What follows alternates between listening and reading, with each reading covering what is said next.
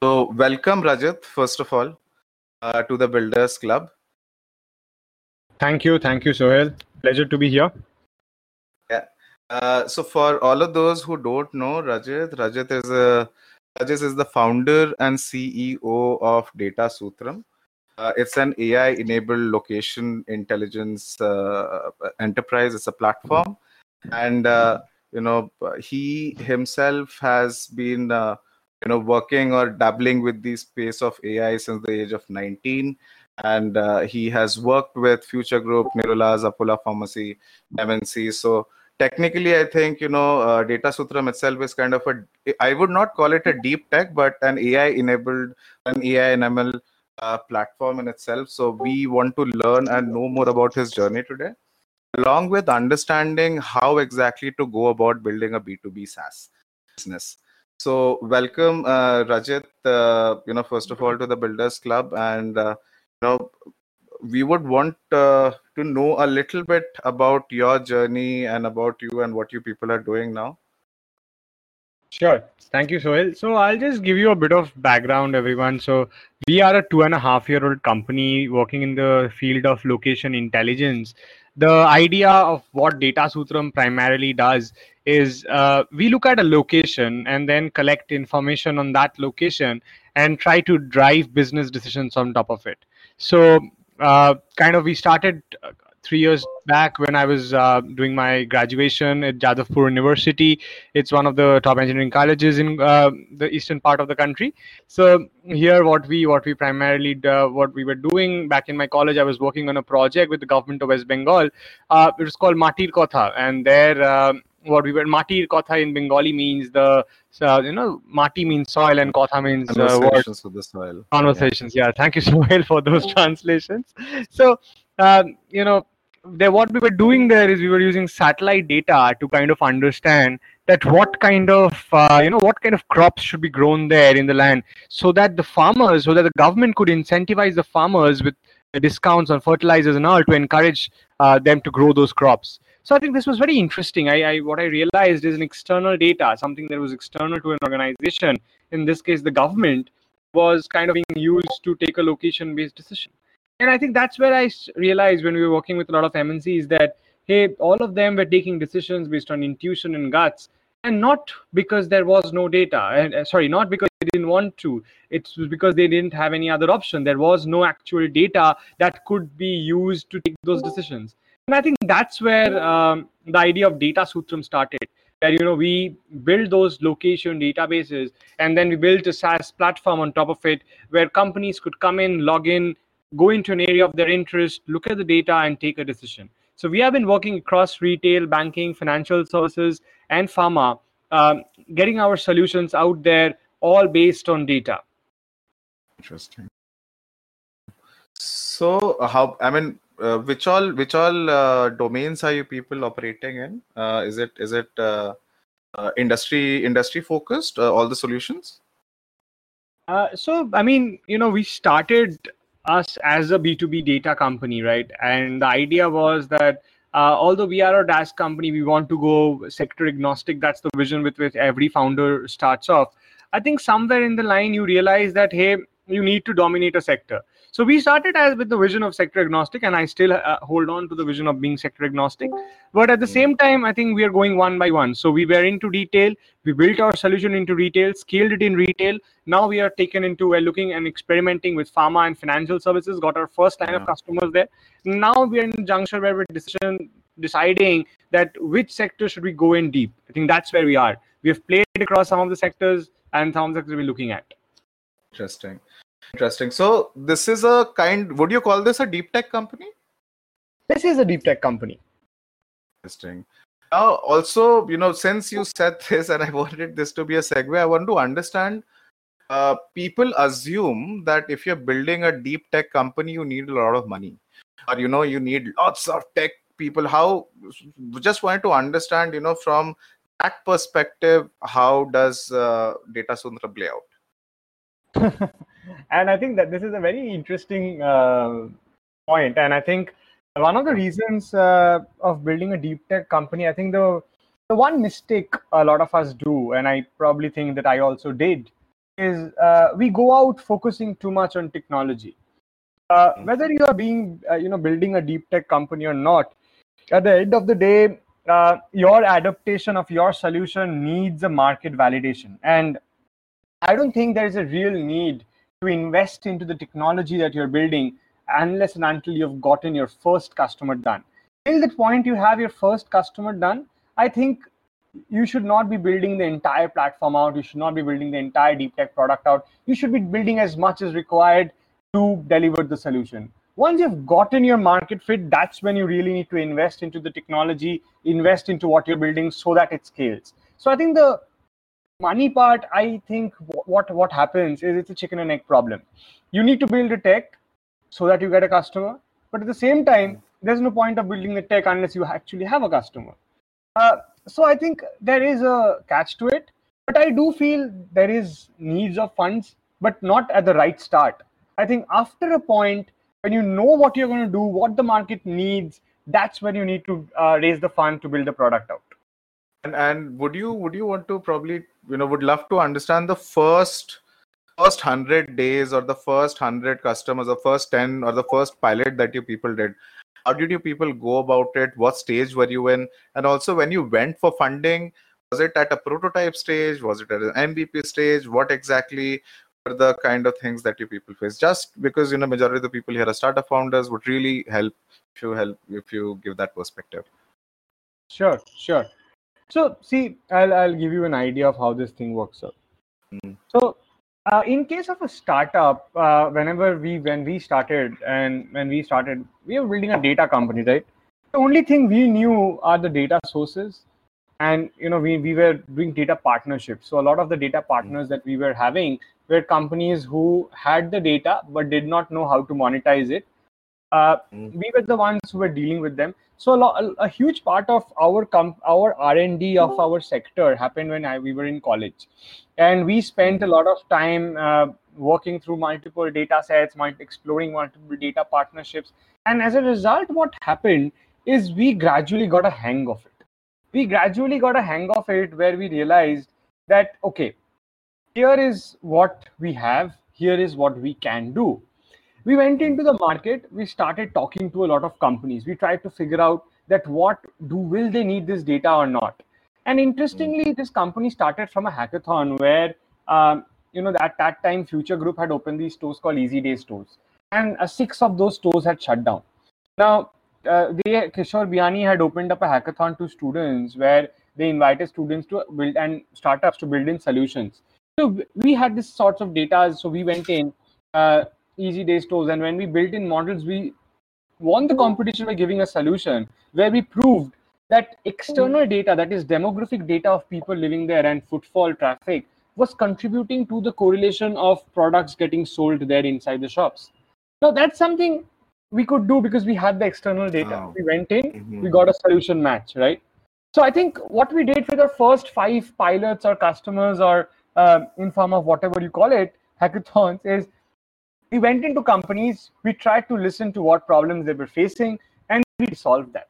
And I think after you have 5 customers, you try to understand, and 5 similar type of customers, which is very important, you understand the common part to it.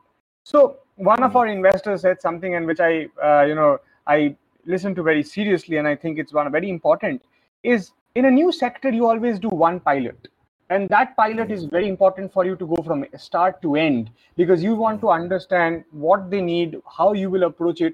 And remember, when you build the product, that's not the end of it. When they start using it, they will give you back feedback.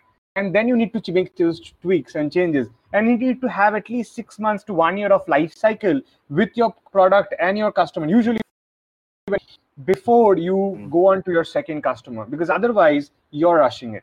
This is something I learned with time. This is something I did as a mistake. I got to my first customer, went on to my second, got my third. Later on realized, hey, no, I did a mistake. When we moved into new sector, this time I did one customer, I waited out, saw their output, and then moved on. So I think this is something we we often make as a mistake, which we should not do. Your first customer is very important to go from right start to end. And I mean, first, second, third is important maybe because first customer might take a lot of time and all. But one good end-to-end pilot is a must to get your market fit. I'll just quickly, give you an example also, something Yeah. that. So we started off with the use case of store opening. Okay, we were helping companies. Lenskart was our first customer, helped them understand where to open stores. Moved on to Wellness Forever, where we were helping them again open stores. The Wellness is a retail brand, spent across Maharashtra, Karnataka, Goa, and then COVID happened. They did not need to open stores anymore, right? But then they needed to reach out to societies to actually deliver their medicines, right? And the people could not go to those societies anymore because there were restrictions, right? Now they used to do manual service. So once they could not go to the societies, they needed to understand, hey, how could I know about the society? And we came in and used our data to find them out. After that time period, what happened is we developed our hyperlocal marketing tool. So our new product came out after that one lesson with a customer. So it's not always that you need to come up with a product or a sort of, a version of the product. Your customer might actually help you create a better market fit of your product. So that is why I say first, second, third customers are so important. Yeah. And I think even before building a product, you basically have to go and speak to the consumer, even without revealing what you are building, just to understand those pain points, because I think otherwise you'll be leading them. Absolutely. So just wanted to understand, so this is a B2B space, right, which you people are playing in. When you started reaching out, of course, your product was not completely ready. What was, how would, did you start off with, people whom you knew, or did you reach out with a certain pilot demo? How exactly that went? So I just sent in a picture in the group, in the chat. See, I think this is very important for every startup founder to understand that there will be companies who will be pretending to be interested in what they want to do, right? And your first customer might be someone, just like your first investor or your first team is very important. Your first customer is also very important, because remember that customer can make you a service company also. So it's very important for you to understand, hey, till which point should I go and till which point should I not? One of the first few early adopters or innovators, as you see, who actually took in our product as the first market fit, were companies who understood technology, were companies who understood analytics, were tech-friendly, growth-friendly, and aspiring companies who had that hunger for growth. Because see, they are the ones who are ready to take in a new product or new innovation and adopt it, because they want to bypass the competition and enter the market, right? So your first client, now they can be an enterprise, they can be a startup, they can be anyone. I will not say that the size of your client's company payroll or their revenue should be a factor to determine who your customer is, but I think the attitude is very important. See, Wellness was one of our main clients, Wellness Forever, and we have completed around 1.5 years cycle with them. Their company's directors were tech-friendly guys who really understood and valued even they did not use it, they were used to sell medicines, right? But they understood the value of data. They wanted to try something out and they wanted to adapt new things. When we entered the other sectors, our first customers were companies who are looking to invest into new things, adopt to new things. So that way, I think it's very important for a startup to understand that their first customers need to be growth hungry. That's the first objective I'd go by. Second objective is, if you are building a SaaS company or a DaaS company in a B2B space, it's very important to go into a company when they're doing digital transformation, because otherwise it will be really difficult for them to do it. Because for your product to really come in and be usable to a company, they need to be undergoing a change. They need to be in a changing process. If they're already set, if they're already happy, it's very difficult for them to adopt something new. So I think the timing is also very important. And that is why you need to talk to the customers and see that where is the fit coming in. And any CIO can guide you towards that. I think this actually ties to your other statement very well. Ki when you start off, just go with that one client, because once you have that one, you can flesh out the whole product with them. And after that, once that thing is ready, where you know that chalo, at least this product is fitting this market, which is this client, I can probably find similar companies who will basically take the solution. Absolutely. Your first customer is very important. Your first customer is going to determine everything, because and it's very important to sometimes say no also, because they might take you to a service route. And I'm saying this um, too many times, because I've seen a lot of companies go down this route and become end of the day service legs for these companies. So that's why that should be also very something that you should be careful about. Mhm. Interesting. So, one more thing which I wanted to touch upon before we open the floor to the audience is around location intelligence. It's a very interesting niche which you people have. Would love to know a little bit more about the applications and how different companies are using it. Sure. So I'll come in with what is location intelligence. And as the name suggests, it's intelligence on a location, but I'll tell you more about what kind of things contribute to it. Today, as the world emerged into shared economy, you have started to use Swiggy, you have started to use Ubers, you started to use food delivery and cab services and whatnot, which are all focused on, even your Amazon is focused on location, right? Your location has suddenly become very important. Although we are today moving into a virtual world, at the end of the day, you realize that your location is so important for you to get the necessary service, be it food, be it your travel, be it your any requirement you have, right? So as we have moved into an economy like this, which is purely digital and so advanced in terms of virtual worlds, at the same time, something has still remained important, and that's location. Previously, when the offline world, whenever you're making an investment, be it a house, be it a store, be it a building, a bank, your location was important. Today, when you're targeting customers, location is important, right? So what is this location data? There are five to six angles from which location data is generated. One is, of course, an on-street model where data collection happens through manual processes, which Google and all of these companies do.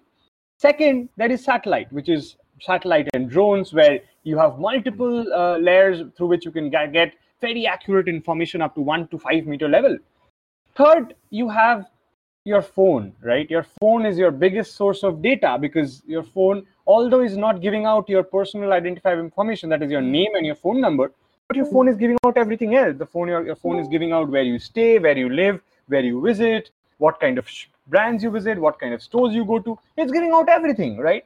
So your phone becomes a very important data player. So all companies can leverage that data if they do it in the right way.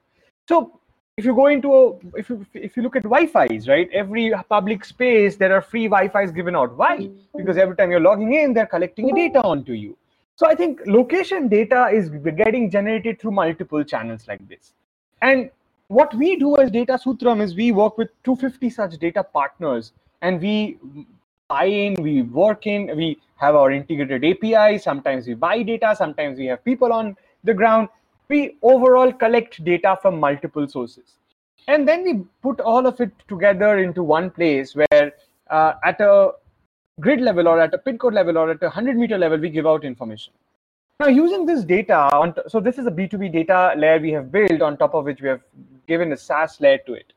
And here we are building our solutions into multiple sectors. For example, in retail, I was always talked about these two use cases. Is one is where to open stores, what kind of products to push where, what kind of inventory should I be keeping in my store, where should I target customers, all have something to do with what kind of consumer behavior is given in a location, right? And that again is dependent on location data.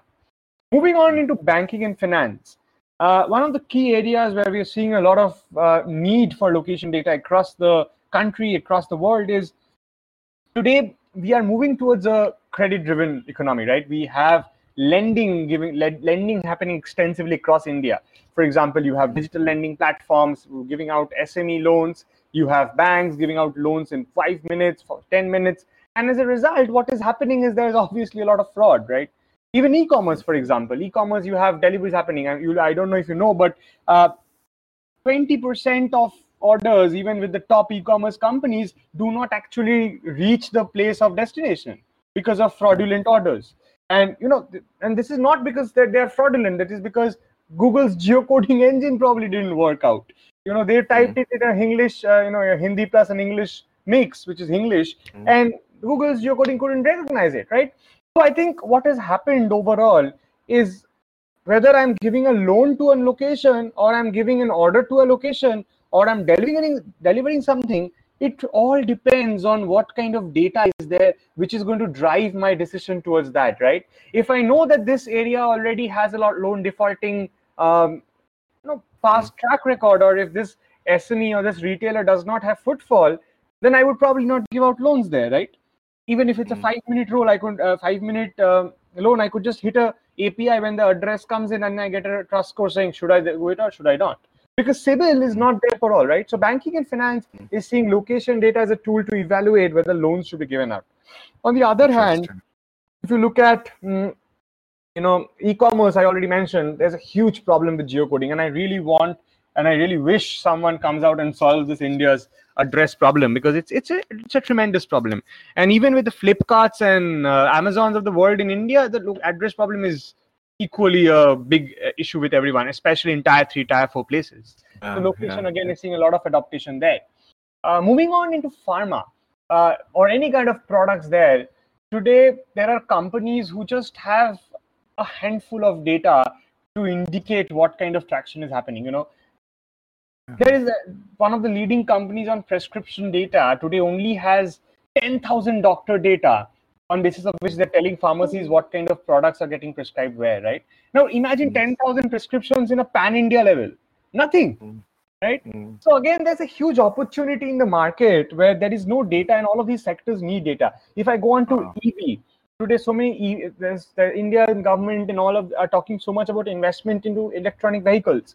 Now in Germany, if you look at Germany, if you look at China, if you look at US, and if you read McKinsey's reports there, location of charging stations were so fundamental to even EV stations coming up. Okay. Agreed. Because if charging station is not in the right place, then where will my I'll probably be fix if I buy a EV car, right? Because charging stations, unlike petrol pumps, cannot be installed everywhere because they have a transforming issue and all. So again, it's a location problem. So I can go on. The idea is every sector relies a lot on location. If you look at COVID, think of it, COVID today, containment zones, number of beds planned in a region, everything again dependent on that area's information, right? So I think there's a lack of dearth of information in this entire country and entire world. I would say US and Europe, few countries in Europe are probably an exception where they have this kind of data.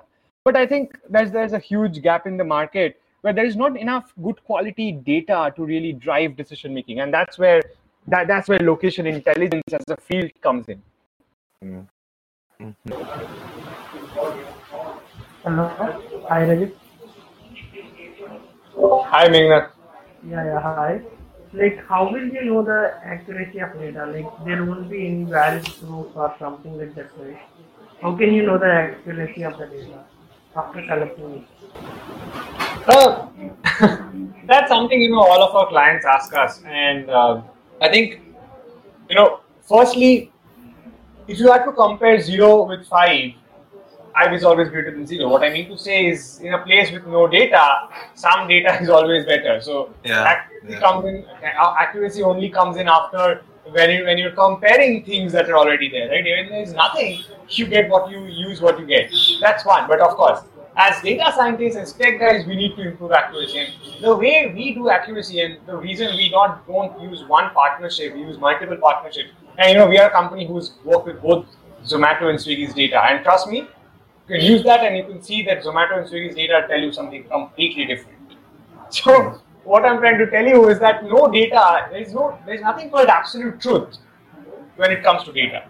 If you look at a place and if you try to answer yourself that can I look at a rent and come back and say this is an income, what is the income of a person of a locality or of a place? I mean, you have a diversity in there, right? So I think the accuracy here comes in from the angle of using multiple data. Whenever you are using multiple data sets indicating the same kind of things in a region, you can often detect the outliers. And by cross-mapping and by cross-correlating data, you can understand what is happening. And then, of course, at the end of the day, you have the on-street model. The on-street model is to take patches, do physical visits, do recce's, and do a manual validation of the data. I think there is no other way to do it. One way is through cross-putting multiple data sources indicating the same thing one with another, and the other way around is to kind of do a physical validation of some of the samples. Okay, like you go manually and do it and measure the accuracy. Like Yeah, at least validate. so we have on-street models on that. Okay. Yeah, I've recently seen that like there are many companies, like there are many startups, like they send like surveys out there, like targeted people, and they get surveys filled by them. Like will it be easy for data collection? Yes, I mean, surveys are only can take you till a point, so there are always a lot of limitations on there. But yes, you need on-street models. I think one of the things that we've learned is on-street models are very important. Okay, Kaustav is back. Hi, Rajit. Yeah. Hi, Kaustav. Yeah. Okay. My question is like an extension of the first question, I guess. How exactly do you judge profitability of an area? Because it just sounds like a very, very complex task to me. Based on income, based on client. Yeah, that's all. Going on a Like to know. specific case, you're looking at a specific use case or specific case study around population income, is it? Yeah, no, I was looking at their website, and one of the, well, I guess, features they give is pinpointing new locations based on profitability. And I would just like to know how it works.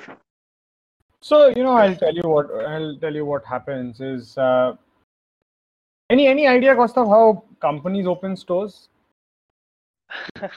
Yeah, not that's a really. the retail stores, right? The footfalls and the area. So which is the most busiest street? Probably they take a call on the basis of that. Any guesses from the audience how companies open stores? Anybody who wants to pitch in? They look for similar Yeah. competition. Absolutely. All companies look at where their competitors are present and open the stores opposite. If you look at where Lenskart stores are in your locality, you'll see they're always opposite the Titan store. If you see, and I can tell you because I have seen that so badly. So I mean, what we do is we kind of, the biggest challenge for a retailer is, see, they are making a lot of investment into a area when they're opening a store. So what we kind of try to do is, based on where they already are present and based on how those stores are performing, we try to create a similarity of location. We try to say that, hey, your X store is doing so good. So in this area is very similar to that area in terms of footfall, in terms of traction, in terms of income there. So this store is probably going to do also this much based on competition. So we create just like Facebook allows you to use a lookalike audience to target people who have been your customers based on the features.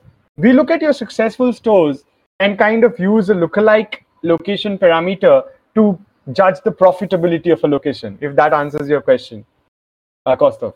Yeah. If I might go one step ahead, like even more specific, how Don't ask me exactly the do you algorithm, find? please. No. Like, just how do you judge things like incomes and age groups? Because I'm assuming it must be very difficult in a country like ours to get such things. Yeah, so what we do is we do use mobile data. I mean, when I use mobile data, I do not really care if it's India or Africa or US, right? At the end of the day, we have but yes, of course, the data accuracy drops when I go into a rural place. When I'm working in a village or in a tier 4, tier 5 town, then my accuracy drops significantly. So that is a challenge. That is definitely a big challenge. Hey guys. Okay. Yeah. Yeah. So question was, you take a sample. I'll give you a scenario. Let's not talk about in terms of what the companies are doing right now. We'll take an example, and I'll ask you specific questions. How you take it further. Let's take an example that you have a brand, and the brand is running stores, and it is everywhere. And specifically, you're targeting people to buy one specific product. Okay. It can be anything depending on if you're selling in a particular season or you're targeting for a particular period, and then you collect the data, you keep it, and also in the backend you run that data with every upcoming setup that you are gonna have later with any product with that company. Do you do any such experiment with that data? Do you specifically look into people's behavior, or you try to find out a pattern if there is any after the first experiment? So Siddharth, could you just frame your question a bit in terms of? I mean, I got your point, but what exactly do you want me to answer? I want you to answer, do you do such experiment? Do you run experiments and then you look at the data and you know, kind of backtrack So that experiment on customers' data or experiment on location data? both.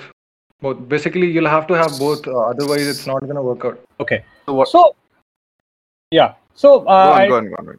yeah, I try to answer. So see, experimentation is a must, right? When you're working with data, because you don't know what you will get unless and until you experiment.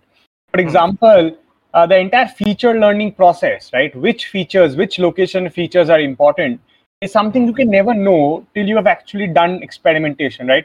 When we were working with a ice cream store in Delhi, ice cream company, and they're a very renowned ice cream company. I'm not taking a name for the reason, is when we actually did the correlation mapping, we saw the dentist proximity to those stores were driving ice cream sales in their company. Now that's an obvious factor now that we're thinking of it. But this was not something that we could think of when we were planning our feature engineering, right? Proximity of dentist is one of the million factors that could have come in to affect the sales of ice cream, right, in a place. So experiments are the way you will be able to understand and learn things, right? So our entire feature engineering modeling is done in a way where we don't go in with any bias. We don't go in with a way that this sector works in this way or this customer works in this way. We have built models in a way where they take in all parameters and try to understand what's important, what's not important.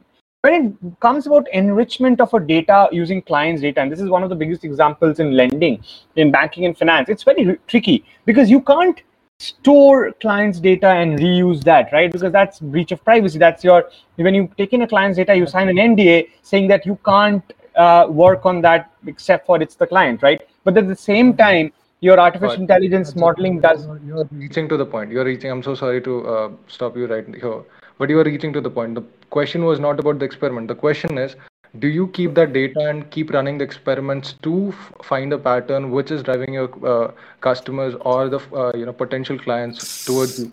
Do you keep So that data, or do you run basically, I'll just frame what Siddharth is trying to ask.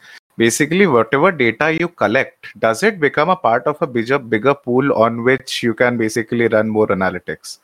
Am I right, Siddharth? Are you looping on that experiment? Are you keeping any backtrack of it? Are you running another experiment based on the previous experiences? So all the data that we take in and all the experiments that we run are always stored back in our servers because prehistoric data and prehistoric analysis is very important when you drive in the future, right? So so footfall, store closures, all of these parameters are historic data, which is very important. The change in the trend of a location is very important also, just as the same way the current is. So yes. So the bigger question is, do you feel like the upcoming chains are a byproduct of your experiments which you ran for a company, or you ran experiment, you did something. Basically, you're talking about causality. If you have data, similar experiences you are getting, after after a couple of years that you are a data company and you have done a lot of work with a lot of multiple experiments and companies. What I'm trying to ask here is, do you see any similarity? Do you see any similarity in human behavior in those experiments, or you are trying to drive like clients and consumers through that previous experience? Yes, I mean, see, I'll give you a bit of examples onto this. See, where I see that the causality actually is true, and where I see previous experiments affecting future experiments is one small thing I could talk about. and it's called what I call the neighborhood effect. When there is something that happens, if the proximity of a location, in case of default, in case of behavior today, it is likely that it will affect the neighborhood tomorrow, right? And that is something that we're also seeing with COVID. When something is happening in Maharashtra or Mumbai today, tomorrow it's affecting Chhattisgarh, after it's in Delhi, then it's in Calcutta. So I feel that causality is there, and we see a lot of behavioral changes happening across locations following a pattern. But at the same time, I think we have been in the business for too small a time to say that to a large extent. I mean, A, is there a pattern? Of course there is. Otherwise, why create a model on that? B, how effective is that model in the neighborhood? I see that effects in neighborhood proximity. And see, do I see an overall change in terms of human behavior yet? I would say we are still too young on that. But the last question is, do you see any significant improvement based on human behavior according to your experiments or your experiences so far? Significant improvement for the clients? For you as a data company, do you see that your previous experiments and experiences are leading you to perform such experiments which can give you better results based on? Of course. Perfect. So the entire modeling process is so important that you learn back what worked out and what didn't, and you can incorporate that in your next. Perfect. Thank you so much. Thanks a lot, Siddharth. It was a fairly long but a very detailed question. Harsh, you can go next. All right. So, Rajit, I was keenly interested in having some look at few use cases from your end, such as user acquisition and how you help companies in supply demand gap, solving their supply demand gap. Sure. So user acquisition is one of the areas where we are working out in terms of micro targeting, right? Currently, social media, your Facebook and your Google allows you to target based on the social media activity. Where we come in is based on mobile activity. Can we help you target? So we use something called a mobile advertisement ID or an MAID, through which we track, which we give out for users. So let's say a company can understand that, okay, if Burger King today wanted to target all its customers who walk into McDonald's, they could just geofence McDonald's stores and then identify the devices which are going into McDonald's, and then take those device IDs and target them on Facebook and Google with Burger King's ad. We kind of provide that kind of facility. At the same time, we also give companies an understanding of in case of B2B targeting, or I would say B2B2C targeting, where you're targeting retail stores, you want to advertise to retail stores, you want to reach out to societies. We kind of help you understand what kind of demand is there in that area, what kind of audience is that in that area, in a society, what's the income class, what's the kind of, are there people who go to airports frequently, are the people who go to brands frequently, to help a company understand whether you should target that society or not. So, this is kind of hyper-local micro-targeting that we do in the user acquisition side. On the case of supply and demand, where we come in is, let's say a company who is planning rollout of a particular product, right? What we do is we kind of map people, proximity of those people to different kind of stores, different kind of pharmacies, chemists, groceries or supermarkets, and help you understand that is there a demand of those kind of products there. And then your own data can talk about what's the supply saying. So we marry, so the demand side is created from our data, the client supplies the supply data, and then the client can see the demand supply gaps into our platform and understand these are the areas on the map where I am losing out, where I need to tap onto. So that's what we do. All right, that's perfect. So, okay, so here's another thing. I mean, in other ways, if I figure out, so you are into like localization of data, right? Such as like GIS and all, right? So, what you say about one of your competitor, like Locale.ai, which is by Aditi? So, Locale is a SaaS company. They are in the field of building a software where companies with a lot of internal location data can actually come in and use those kind of tools. Where we come in is slightly different. We are a SaaS, of course, we are a SaaS company, but our core IP relies on the data partnerships and on the data that we're creating. So we are more of an external data provider, and our SaaS is to only enable customers leverage our data more. Whereas Locale is more working with companies who are sitting on top of a lot of internal location data and can leverage them more. So I think that's slightly different.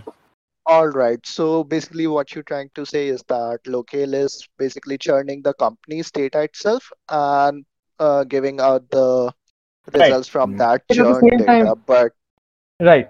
But I'll give you a disclaimer, Harsh. At the same time, I think we are in a very early period of location intelligence.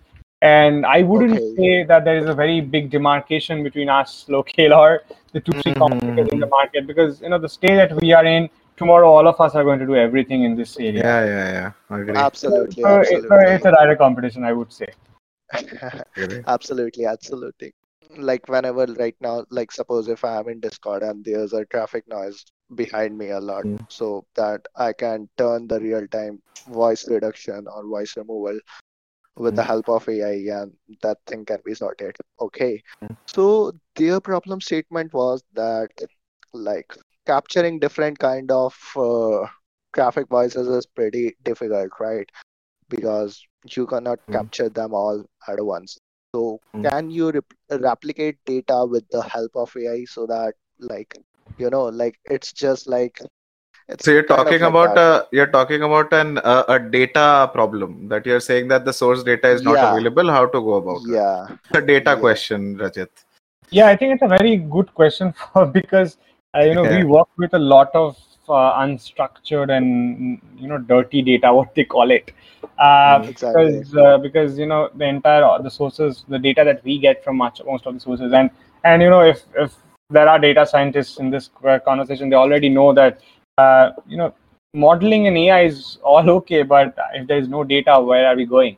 And I think one of the Exactly. fundamental areas where a lot of AI today is working is to create data, right? Create structured data, location data, and there the noise cancellation removal. And we work with a lot of. You've mentioned sound data. I haven't personally worked on a lot of sound data, but I have personally worked on a lot of image and a lot of text, a lot of kind of electromagnetic data where we see lot of noise in terms of structures, and where we do where we what we see as a value is that while we churn data out, what happens is after a point there's a pattern in the noise, and if you detect that pattern in the noise, then That's you're true. able to kind of eliminate it and create better data. So yes, it is possible. At the same time, there's always a fear of validation. I think I'll go back to the first point. There is when you're creating AI to kind of create that out, the challenge often becomes the validation. How do you validate that? Right. So I think that would be my take on it. Interesting. Okay. All right. I That's feel cool. I feel it's a premature state where we are still challenging and still trying to figure out a solution to this. There are attempts, there are successes, but I won't say we are still there. To cut out this whole conversation, my simple point was that if we can replicate location data and then we can fine tune them to like bring the accuracy of data model.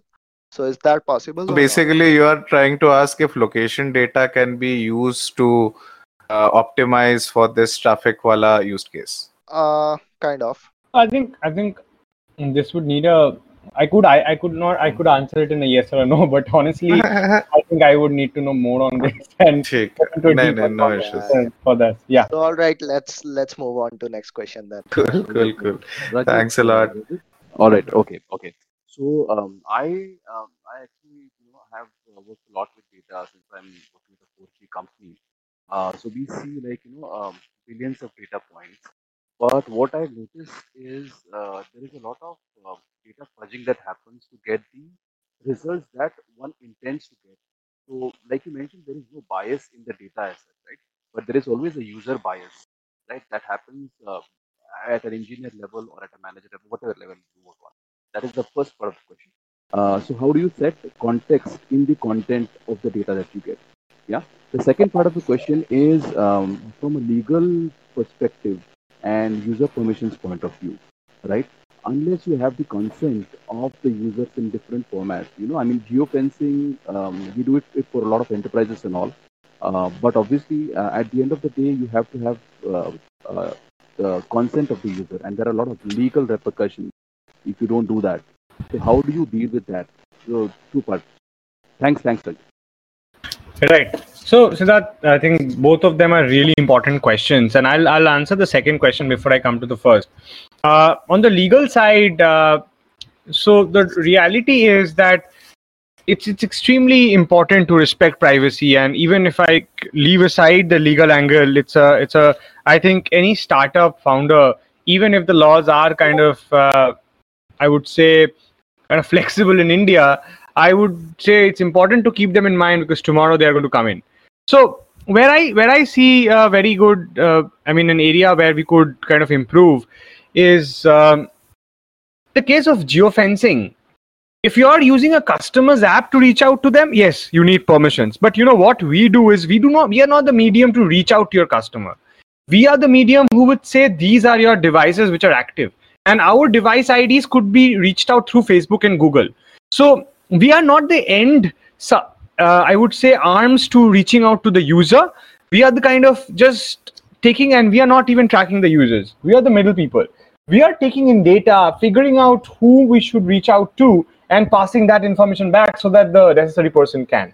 So we do not directly deal with any kind of customers or any kind of people so that we need consent to take the data. But yes, our data partners are doing that. And while onboarding a data partner, we make sure they're all GDPR compliant, that all taking on all the necessary laws, because we are working with international clients as well.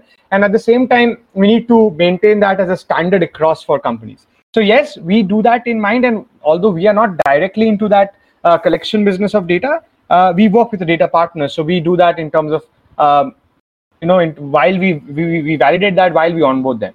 Coming on to your first question, and I really love this question because when we started giving out solutions to customers, the first thing they started doing is data fudging. They got some result that was not acceptable to them, and they changed those numbers. And then their managers came in. I think what we have to realize is this is not going to be easy at all, because one of the primary reasons what is going to happen after data comes in as a regular process is that is going to constantly keep on challenging every person who is working there, right? I mean, I do not want to take this into a political conversation, but is the government really responsible if there are no numbers on the migrant crisis, right? It's as simple as that. Imagine an employee in a company, if there is no real data on that, I do not really care, right? I do not have to prove myself out. So when there is data that talks something, that indicates something, that hints at something, then of course it's going to be a human tendency to kind of hit back at that, because I would not be accepting it often. And that's a very big challenge any data science company is going to face, because as you try to give out those answers in numbers, you're going to face a problem where you kind of you don't know what to do. And I think this is tricky, and this is something where I do not have an answer, because we face that as a regular problem in terms of data fudging. Clients often go on to do that. So I would say yes, it's one of our biggest challenges. And even though you are not doing the data fudging, your output can be fudged to some extent. And there, I think the more reliant and the more belief you have on data is the only way. I think it's a social problem which we need to solve, where people need to accept data. It's less of a technology problem. Agreed. Sounds good. Perfect. Thanks a lot, Rajat, for the insight. We'll take one last question before we close off the discussion. Anybody who has a question? I have one, actually. Yeah, Ritik. Hi, Rajat. Hi, So Ritik. I have been following you on LinkedIn for a long time, and I have read your article on your story, like you and your two other co-founders. So, like, as I have observed and seen that people build companies like after experiencing something, like they work with corporate for like 2 or 3 years, then they start something. But one thing I liked about your company is you started it when you were in your final year, right? So, like, what was the day like when you were in final year? So like, what were like the initial days of your It's company a building? it's a very relevant question because a lot of people who here are students who are trying to build startups, and I guess you one of those who's actually made it. So Yeah. Sure, Ritik. I'll try to answer this as candidly and as honestly as possible. So, Okay. it's tough. I come from a department which had very good placement. We had 58 out of 60 students. We had 60 students in a batch, and 57 students moved out of Calcutta and joined jobs. 57. One person went to Purdue, and I think, few of them also left their jobs and went for higher studies. But mostly, we were a batch where everyone, went on to do the traditional job, thing after college. And two of us, me and Oishik, we were two of us from the department, and Ankit was from chemical. When who kind of left out and started this company. And it's not easy. I mean, even after we raised our second round of funding, when Ankit shared that message with his father said that go and do an MBA first. So, I mean, it is a social challenge. It is a college challenge. It is, and it is not easy mentally when you're seeing your batchmates go out and having a good life, and you're coding, and you're trying to find solutions and find products which you do not know where you're headed, because we didn't raise any funds in college. We were just closing off.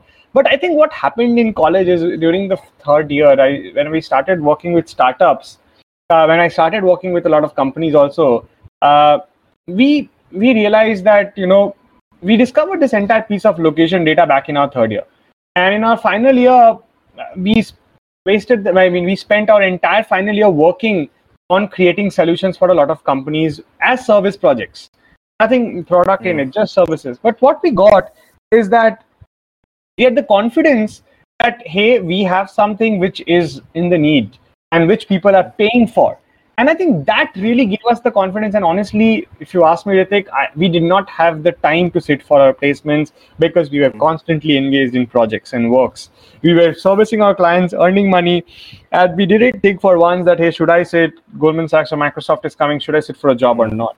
We didn't think of that because we were busy. And I think one of the things, because we were getting that traction, honestly, we didn't sit down and say and ever discuss with. I never asked two of my co-founders that will you sit for a job or not, and nor did they ask me. I think it was all taken in the confidence and taken in factor that neither of us are going to sit for a job, and we didn't because we were engaged and we were doing it. So I think a lot of it is belief, a lot of it is trust, a lot of it is friendship, a lot of it is in the fact that what do you want to do. It's a higher call, and I think it's and whenever you're leaving a corporate job and doing a startup, you're also taking a very important decision. Exactly. So I guess one of the interesting points here is the validation that you were already working on the projects. Absolutely, You were not thinking about doing something, you were doing it. Hence, you had the confidence that and this one is more going to thing is, work. it's easier being a student to do a startup. I personally somehow think is because when you're a student, you do not have the pressure of sustaining people. But when you're leaving a corporate, you're probably used to a certain kind of lifestyle, and then to take a hit on the startup is probably tougher. So I don't think that I think the best way to experiment is when you're a student, and I would really encourage that if you're a college student, you should go out there and start up. This is your time. Basically, when what he means is go and start working on, go and find and speak to the customers instead of just sitting and building something. Does that answer your question, Ritik? Yes. Thank you very much, Rajit. You were also recognized as under top 15 entrepreneurs from Eastern India, the Youth for Business. Your company is also based out of Calcutta, if I understand correctly. Right. So how's the work culture like in the eastern part? Because it's fairly different from Delhi, Bombay, Bangalore. What I know. There's no work culture in the eastern part. Okay. Don't say that. So who was that? That was Harsh. I've just muted him. No. I mean, I fairly agree with Harsh. So I'll come in a bit to that. Yeah. And we'll just end this on a candid note here. So fine. Yeah. So I think the issue here is that um, I think it's again a chicken and egg story, right? If there is no corporate, then who's going to fund your first project? So if there is no corporate, then how can startup ecosystem really take off? The entire reason Bangalore became a startup hub is because there was a lot of corporates in there, right? The entire reason Mumbai was a corporate startup hub because there's a lot of companies there, right? So I think the eastern part of the country, especially Calcutta, faces from a crisis where there's a lack of business in there. And I think that is one of the reasons that is kind of as a hurdle in the startup.